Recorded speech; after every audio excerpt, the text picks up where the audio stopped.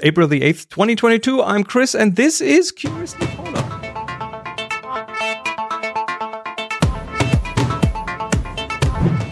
Back with another episode of Curiously Polar. I'm Chris, and this is Mario. Hello.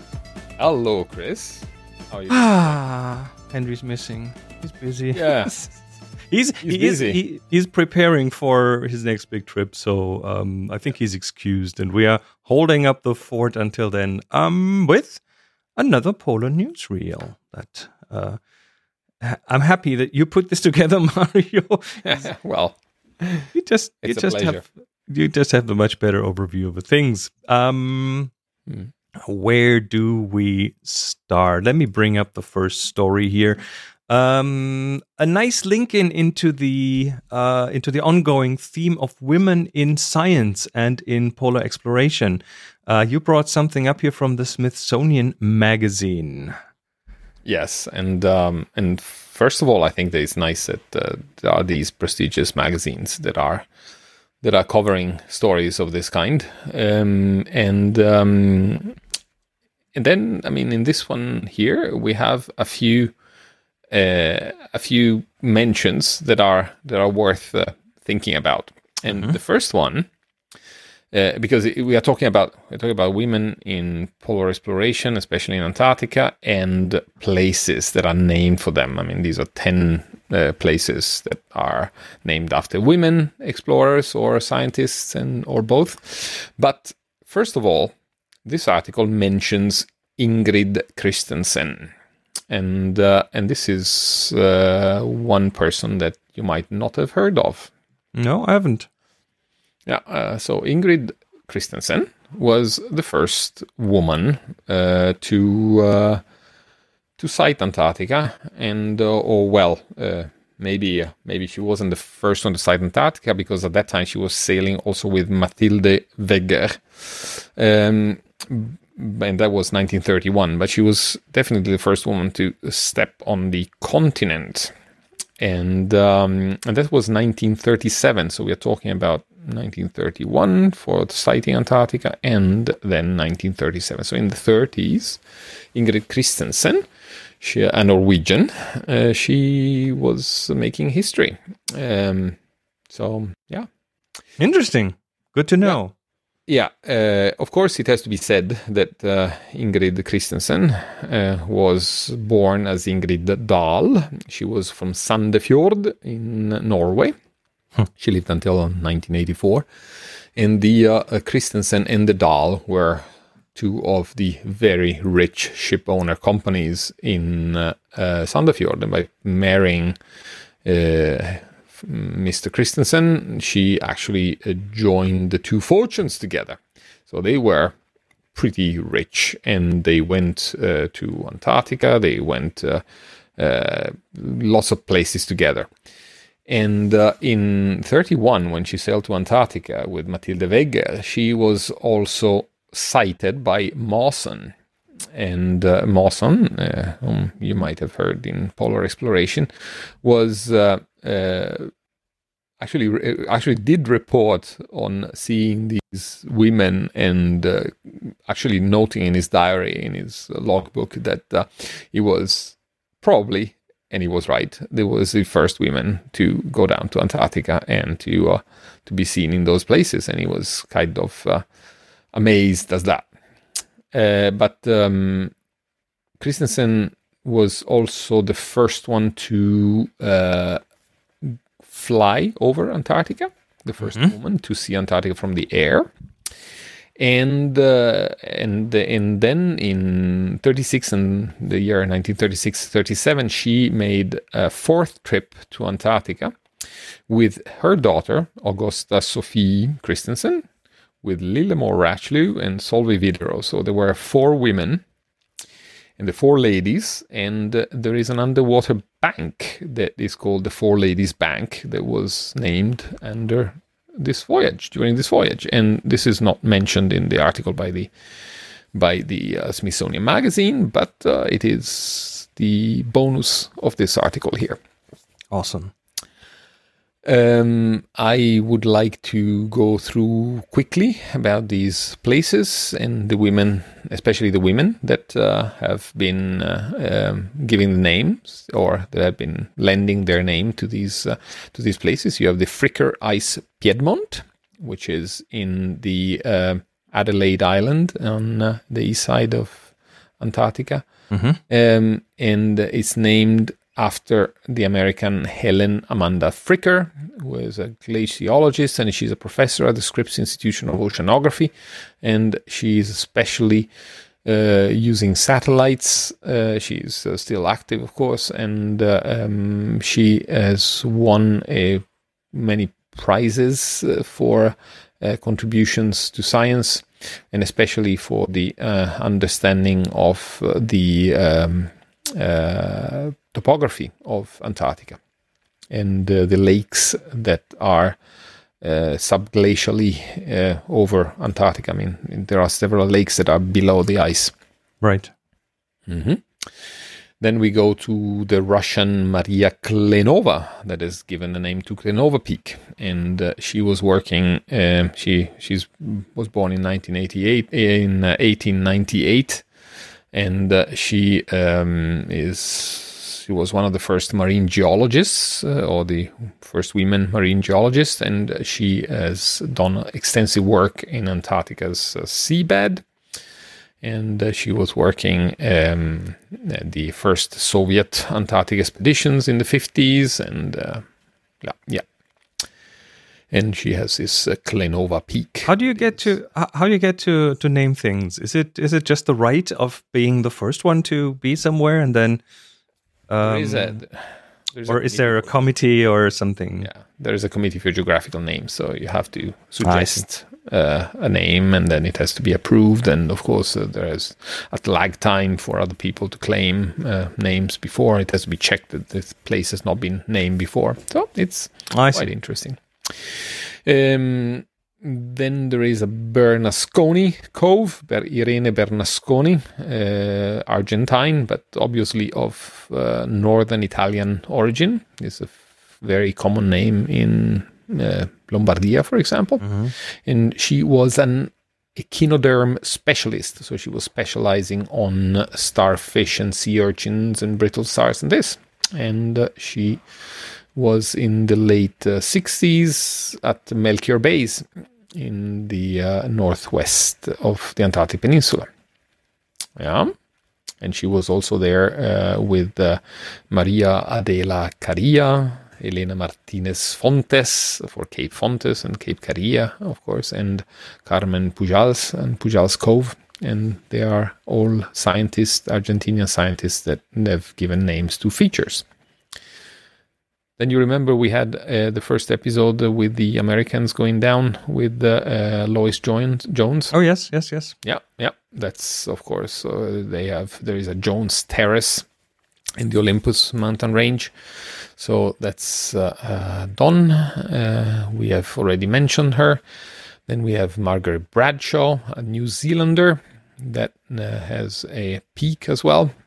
And she was working, I think she went to Antarctica in the 70s first, and she was the first woman to lead a field party deep into the Antarctic, and she went into Ohio Range, which is part of the Transantarctic Mountains, and she was studying the stratigraphy, so the layers of rocks. And and she has also been awarded the Queen's Polar Medal in 1993.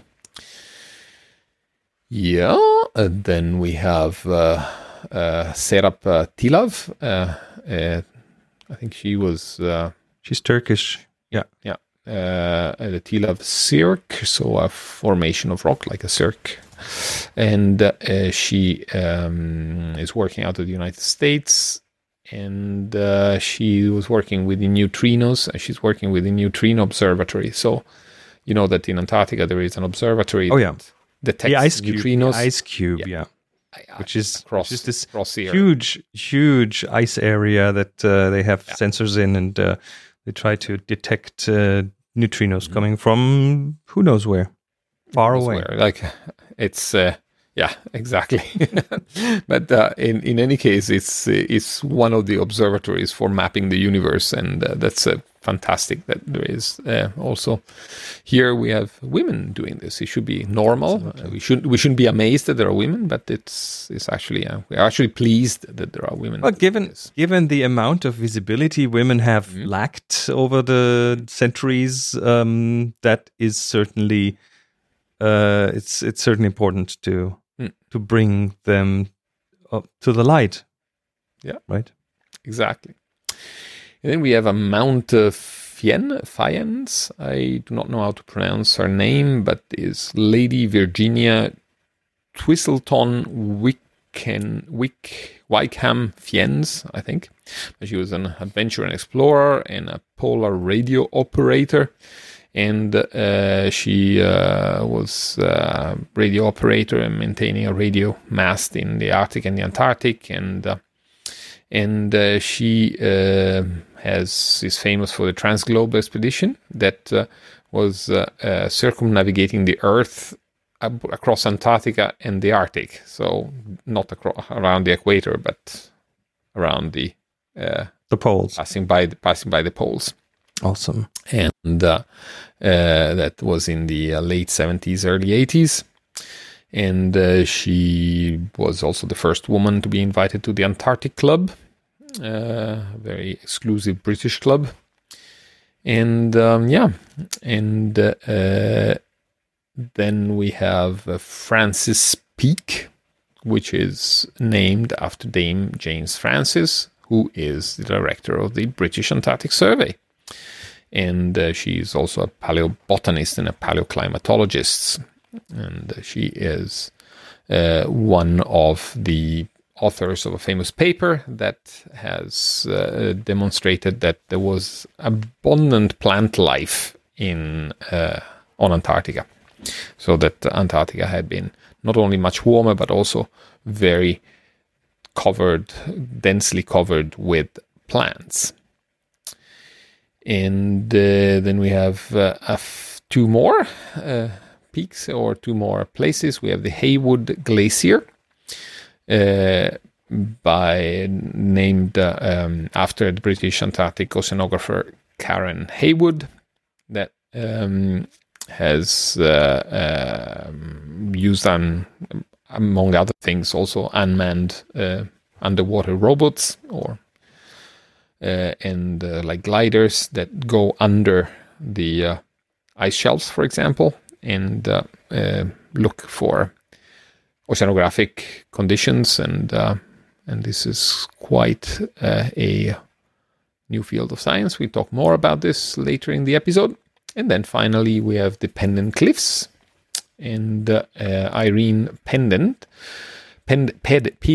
was Pinden. Is it Peden or Pendon? The article writes it two different ways. Pendon. Anyway. Pendon, yeah. Irene Pendon was the first woman to spend an entire winter at the South Pole, and the first American female scientist to both live and work in Antarctic in the interior. Wow. And she used radio waves to study the glacial ice sheets. So very low frequency radio waves. And looking at the ice as kind of a radar, a georadar. Right. And so much for this very nice article. It's very inspiring, and we'll have, of course, the link to this Smithsonian Magazine article in our show notes. Absolutely. Next up on the list of topics is, this is basically archaeology, and for some reason in my mind, archaeology is always linked to digging in the dirt, but this is not digging in the dirt. This is somewhere else. Well, there is some dirt involved into this one here, but it is actually the story of how a lost sample was found in 2019, and it was a sample that was sampled a few years before in Greenland, and it's a sample of mud. So it's not dirt, but it's mud. So it is mud, but it is in a place where archaeology for me looks more like the desert somewhere in the Middle East where you try to find old ruins and things. That's not the kind of archaeology we're looking for. Yeah, exactly. Finding dinosaur fossils. Well, in this case, there was a place called Camp Century in Greenland. So in the northwest of Greenland. I think we have a Wikipedia article that shows where Camp Century is. Camp Century was a place that there was both a military and a research installation. It was built in northwest Greenland, close to the Thule Air Base, by digging tunnels, by digging trenches, and covering them with a metal roof. So by making these trenches, and the longest of these, I think it was about 300 meters long, this trench. So they made this, the US military built this camp, this under the ice practically, because of course once you put the roof, there is snow forming on top or depositing on top of the roof, or the metal roof, and then it's covered. And this is a site that is famous because there was especially a portable nuclear reactor, remotely built in pieces and then taken over there and assembled, and it powered this Camp Century in the early 60s for I think 3 years. So Camp Century is a military base, pretty much. It's a military base, and it was made as part of an attempt to. It was never used for weapons, but at least as far as we know. And here we have the scheme of this, like the map on screen of. That's quite extensive. It's bigger than I expected it to be. Yeah, there was quite a lot of people working out there. I don't remember how many, but several hundreds, and it was made so that one would place under the ice, so in a hidden position, intercontinental ballistic missiles that could then reach Russia. At that time, in those years, the missiles didn't have that larger range, and the closest you would get to the enemy, like we are talking about the Cold War, so it's a Russia versus United States arms race, and there you have the ICBMs placed very close to the Russian territory if they were then to be placed in Greenland. So, and having these locations under the ice would make them hidden and very close to Russia. But there were, according to what we know, there were never nuclear weapons up there and like stationed. And that would have required, of course, the approval of the Danish government and other things that didn't happen. But to go back to our story here is that this Camp Century was also used as a scientific base. And there we have one of the first, if not the first, ice core. There are several ice cores that have been made in Greenland, and in this map on the PNAS, so in the proceedings of the National Academy of Sciences, we have a series of places, and here in the northwest Greenland we have the first ice core. And this ice core went not only through several hundreds meters of ice, but also hit the bottom, what's under the ice, the subglacial surface. And so this is where the mud comes in, pretty much. Yes, and that's where there was a sample of mud. Now we're talking about the 60s here. Then the analysis of the ice core was made, and the mud was put in a box and then was placed, I think, in Denmark and forgotten. And in 2019, somebody just was clearing up a storage place and found this mud. It lying behind a shelf somewhere. Yes.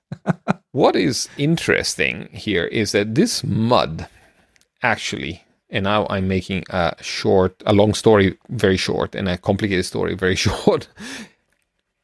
This mud can be dated.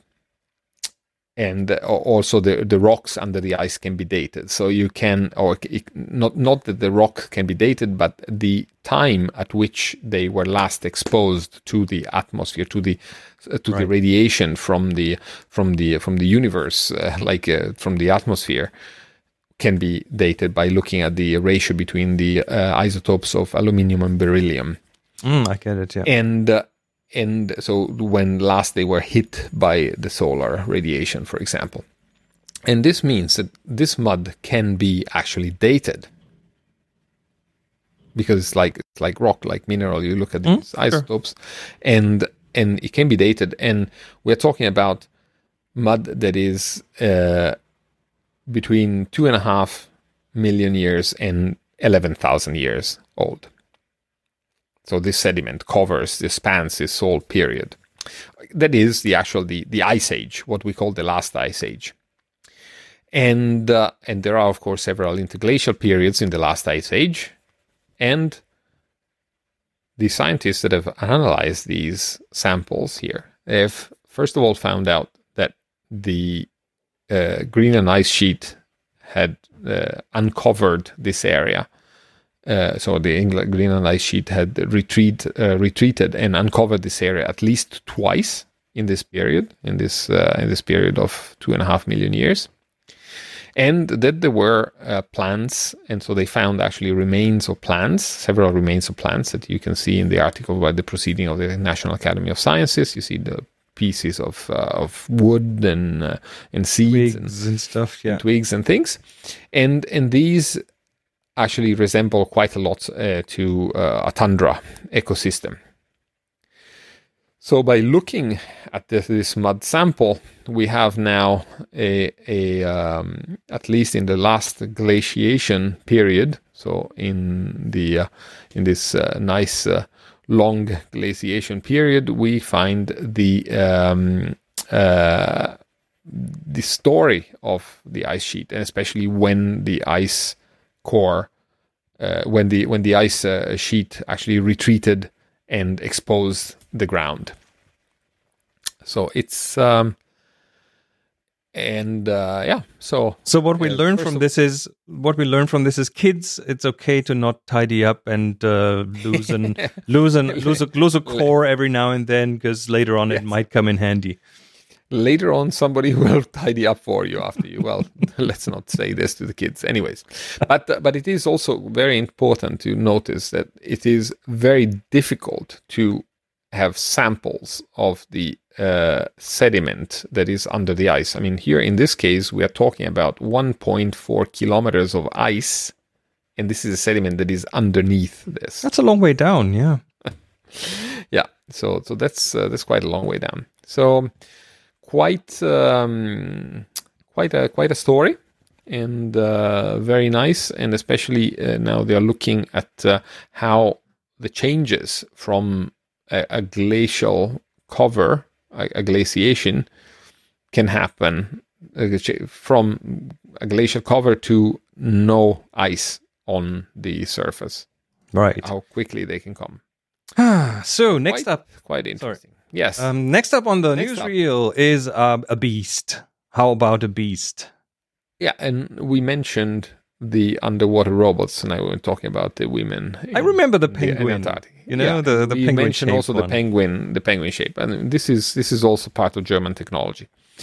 This is from the magazine from EOS, which is the magazine from the American Geological Union, and it's a little bit old because it's from the December 2020, but it's before the it's during the Mosaic expedition with the Polarstern frozen in the Arctic ice, and this is about an underwater unmanned vehicle that can actually go under the ice for a year, practically. What? Yes, a year? Exactly. As in, is it linked to wires on land? Does it get power from up? No, it's completely autonomous. Totally autonomous, and it can do a lot of sampling and a lot of measures. And in this article, this remotely operated vehicle, I mean, it can receive instructions when it I see to the closer to the base.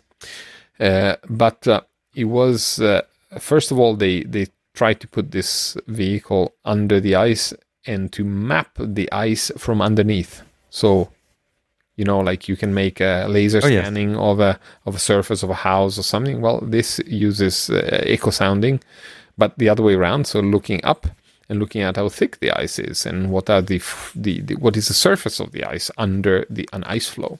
So it looks like a mountain landscape, but upside down. Yeah, exactly. So in this article, there is also a little video that shows this, and there are pictures of what you can find, and it's actually quite a nice tool to do. And also you can sample ice, and so look at the early ice formations. It's that's one of those things that, of course, like people that like toys.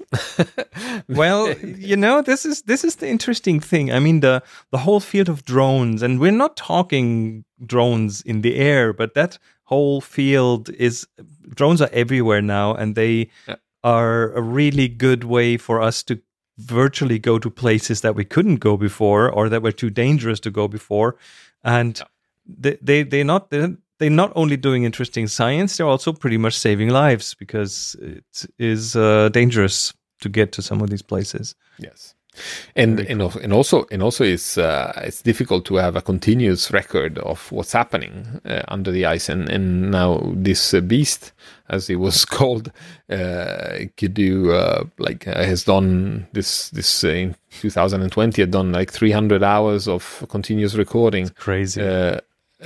Under the ice, so like looking also like with video at the movement of polar cod, for example, the krill, formation of algae, formation of the ice. It's an extremely interesting tool, and very useful, very visual as well. Really, really nice. Very good. So this is really good, but. And this is why I put also the next article, which is about using a different technique.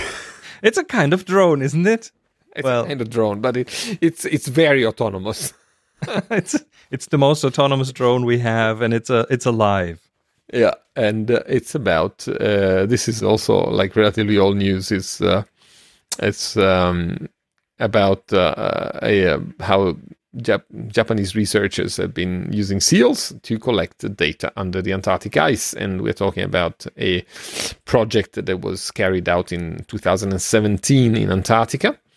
And these Japanese researchers have put satellite tags or satellite dive recorders on the head of Weddell seals. Looks like a hat on the head of it. Wouldn't the seal hate that on its head, or does it not? Well, I don't think. Well, I think that probably they would rather not have it. But these are relatively small satellite dive recorders. Like if you look at it here, these are made by the Sea Mammal Research by SMRU Limited. So they are made by the Sea Mammal Research Unit. Okay. I think these units here, you have on the front, you have an antenna sticking out towards the front. So they are placed on the head of a seal, and you can see there is a mesh. The mesh is used for gluing, for attaching the glue to the fur of the seal. So you use epoxy glue, 2-component epoxy glue to attach this to the head of the seal and to the fur. This means that when the seal molts, say once a year, you lose the transceiver pretty much, and so the seal is free. So like you don't retrieve the seal again. In this case, you don't have to retrieve the seal again, because the antenna that is sticking out from the front is actually communicating with satellites, with Argus satellites, and these can not only determine the position by using a Doppler effect in the transmission. But they can also receive packets of data. So there is an onboard processing of some data that is gathered.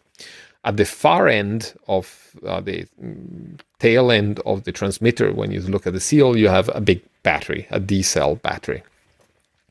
And in the top, there is kind of a dome, like a how do you call it, black dome there, and there is a speed sensor, so like water speed sensor. So when the seal moves, it can then measure the speed of movement.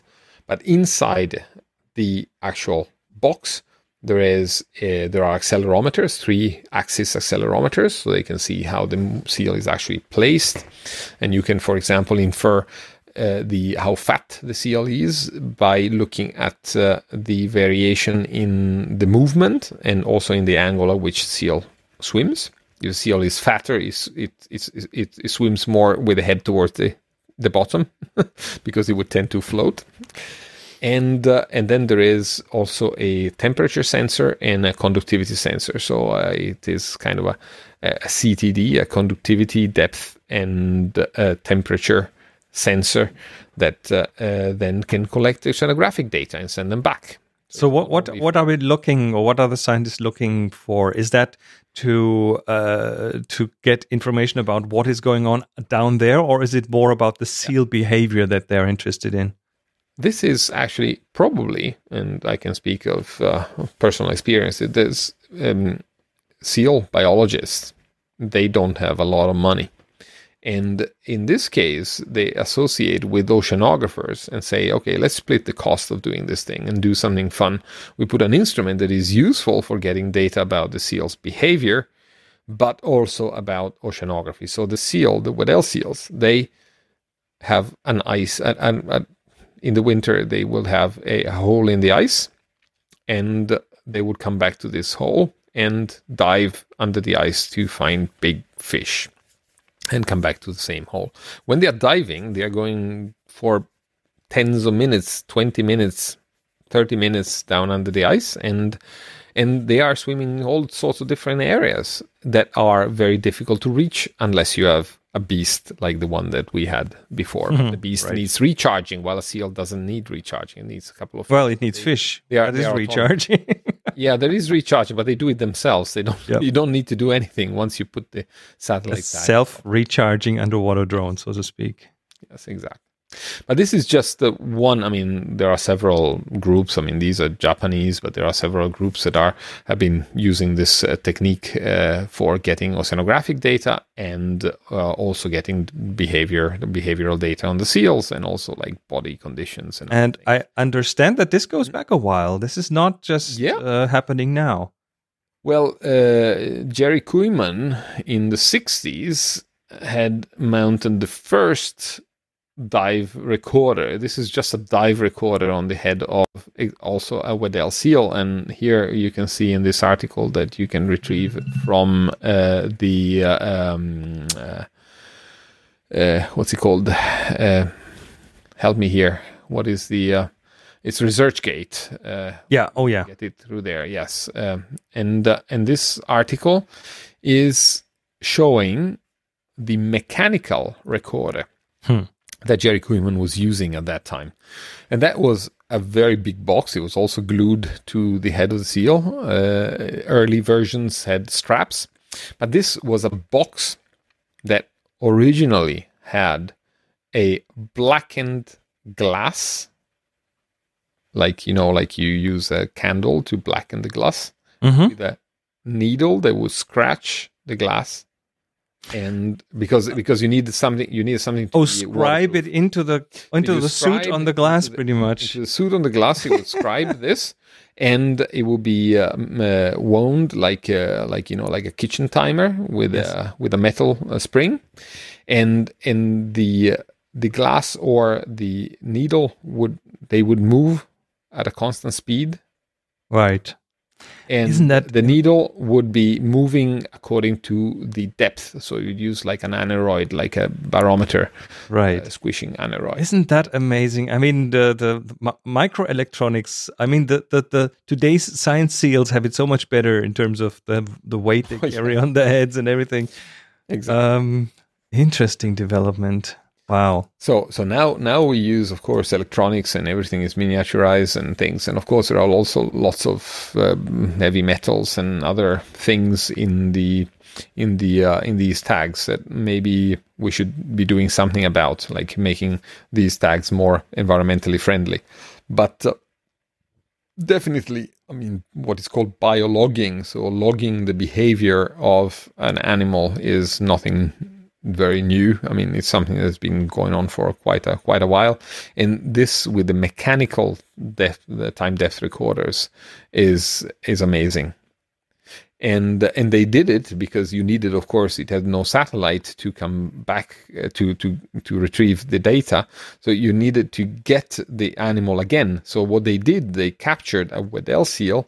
They took it inland on, you have the ice shelf. So they took it far away from the edge of the ice shelf, the ice edge, in a place where they were sure that the seal would not be able to swim anywhere.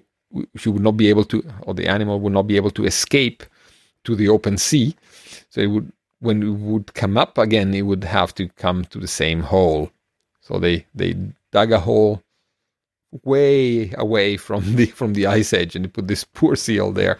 And the seal actually, yeah, they had no problem in finding fish, and they survived this experiment. That's crazy. That was a crazy thing. Yep. Yeah. But that was very innovative in the 60s. Jerry Kooiman. All right.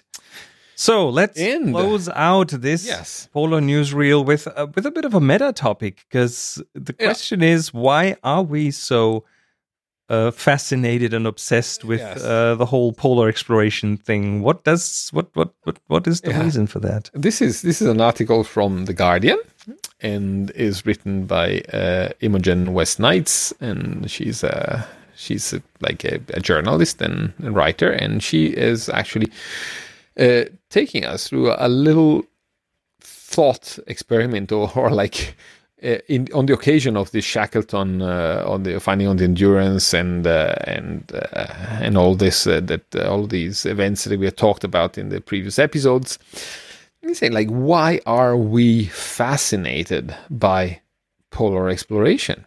And especially, why are we fascinated about all these things that have not succeeded, or like, like the tragedy, pretty much. Yeah, it's not that these polar explorers. I mean, she's pointing out, for example, that it's not that these polar explorers had a huge success. Like we idolize Shackleton, but I mean, he had success in coming back alive. At least this part of the expedition, all of them came back alive, and then they died during the war and all this. But a lot of them died during the war. But it is a heroic expedition. But they didn't achieve the goal that they set out to do. And still we are actually fascinated by it.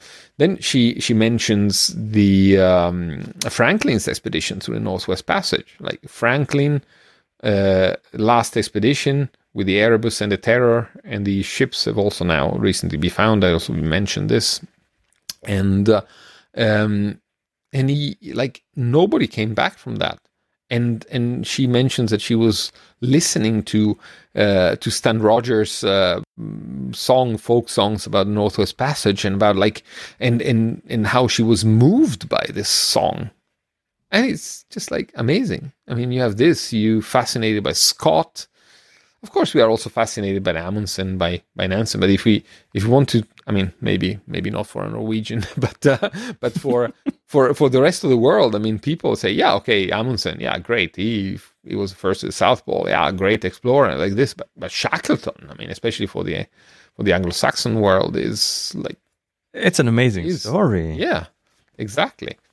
Then there are, of course, she mentions the Belgica expedition, about the horror stories of hunger and being down in Antarctica on this ship and people going crazy, and yeah. So we are fascinated by these expeditions, in spite of them not bringing back anything, but at best bringing back geographical knowledge. I mean, okay, yeah, being the first to the South Pole, like, yeah, great. I mean, but is it something? What does that make for humanity? Yeah, is it about just humanity being explorers and just thriving on going to where no man has gone before and no woman has gone before, or is it that we need heroes? I don't know. I mean, there must be something also inside the persons that are doing this. And possibly not everybody has it. But Chris, you have been up in Svalbard. You have seen what it looks like. Would you like to go back there again? Yes. Yeah. Yes. So it is, I mean, they call it like the polar bacillum, that you are getting the polar bug. And then you want to, like, some people get it and all they think about is going back to the pole, or maybe moving to Tromsø as well. Yeah. And I'm not sure. I mean, my motivation is, I have like 5 different motivations for it. So it's not the one single thing for me, but I wonder, what is it possible to boil this down to something very specific, or is it just our general longing for the unknown, and to conquer the unknown? Maybe I don't know. I think that it seems to me it resonates with what it was another generation, of course, but my grandmother, like her father was working in Africa between the 2 world wars, and she was talking often about this Africa bug, like, in Italian it's called the mal d'Africa, and it's like, you would go back to Africa again if you'd been to Africa, and I suppose that for some people, I mean, this is quite a real thing. I mean, you go to a place, you get so fascinated, you want to go back there, and you want to know more about it, but even just by going there and just sitting and enjoying the place, and I thought that it was a nice little piece, reflective for people that have been these places, and also for people that have not been there, to try to understand why people are so fascinated, why some persons are so fascinated by the unknown of these and desolation of these places. I mean, this is different from Africa. I mean, there is a place where there is very little visible life, and it's very hostile to animal and plant life. So. Well, and I guess that's where we come in, because we are trying to at least give you a glimpse into these areas and try to take you with us on those trips, at least trips of the mind, and explore things out there that you might not be able to do just now. So that is it for this week's episode of Curiously Polar. We are going to be back soon with more, and you can find us online at curiouslypolar.com. All the other episodes will be back soon. Until then, everyone, take care.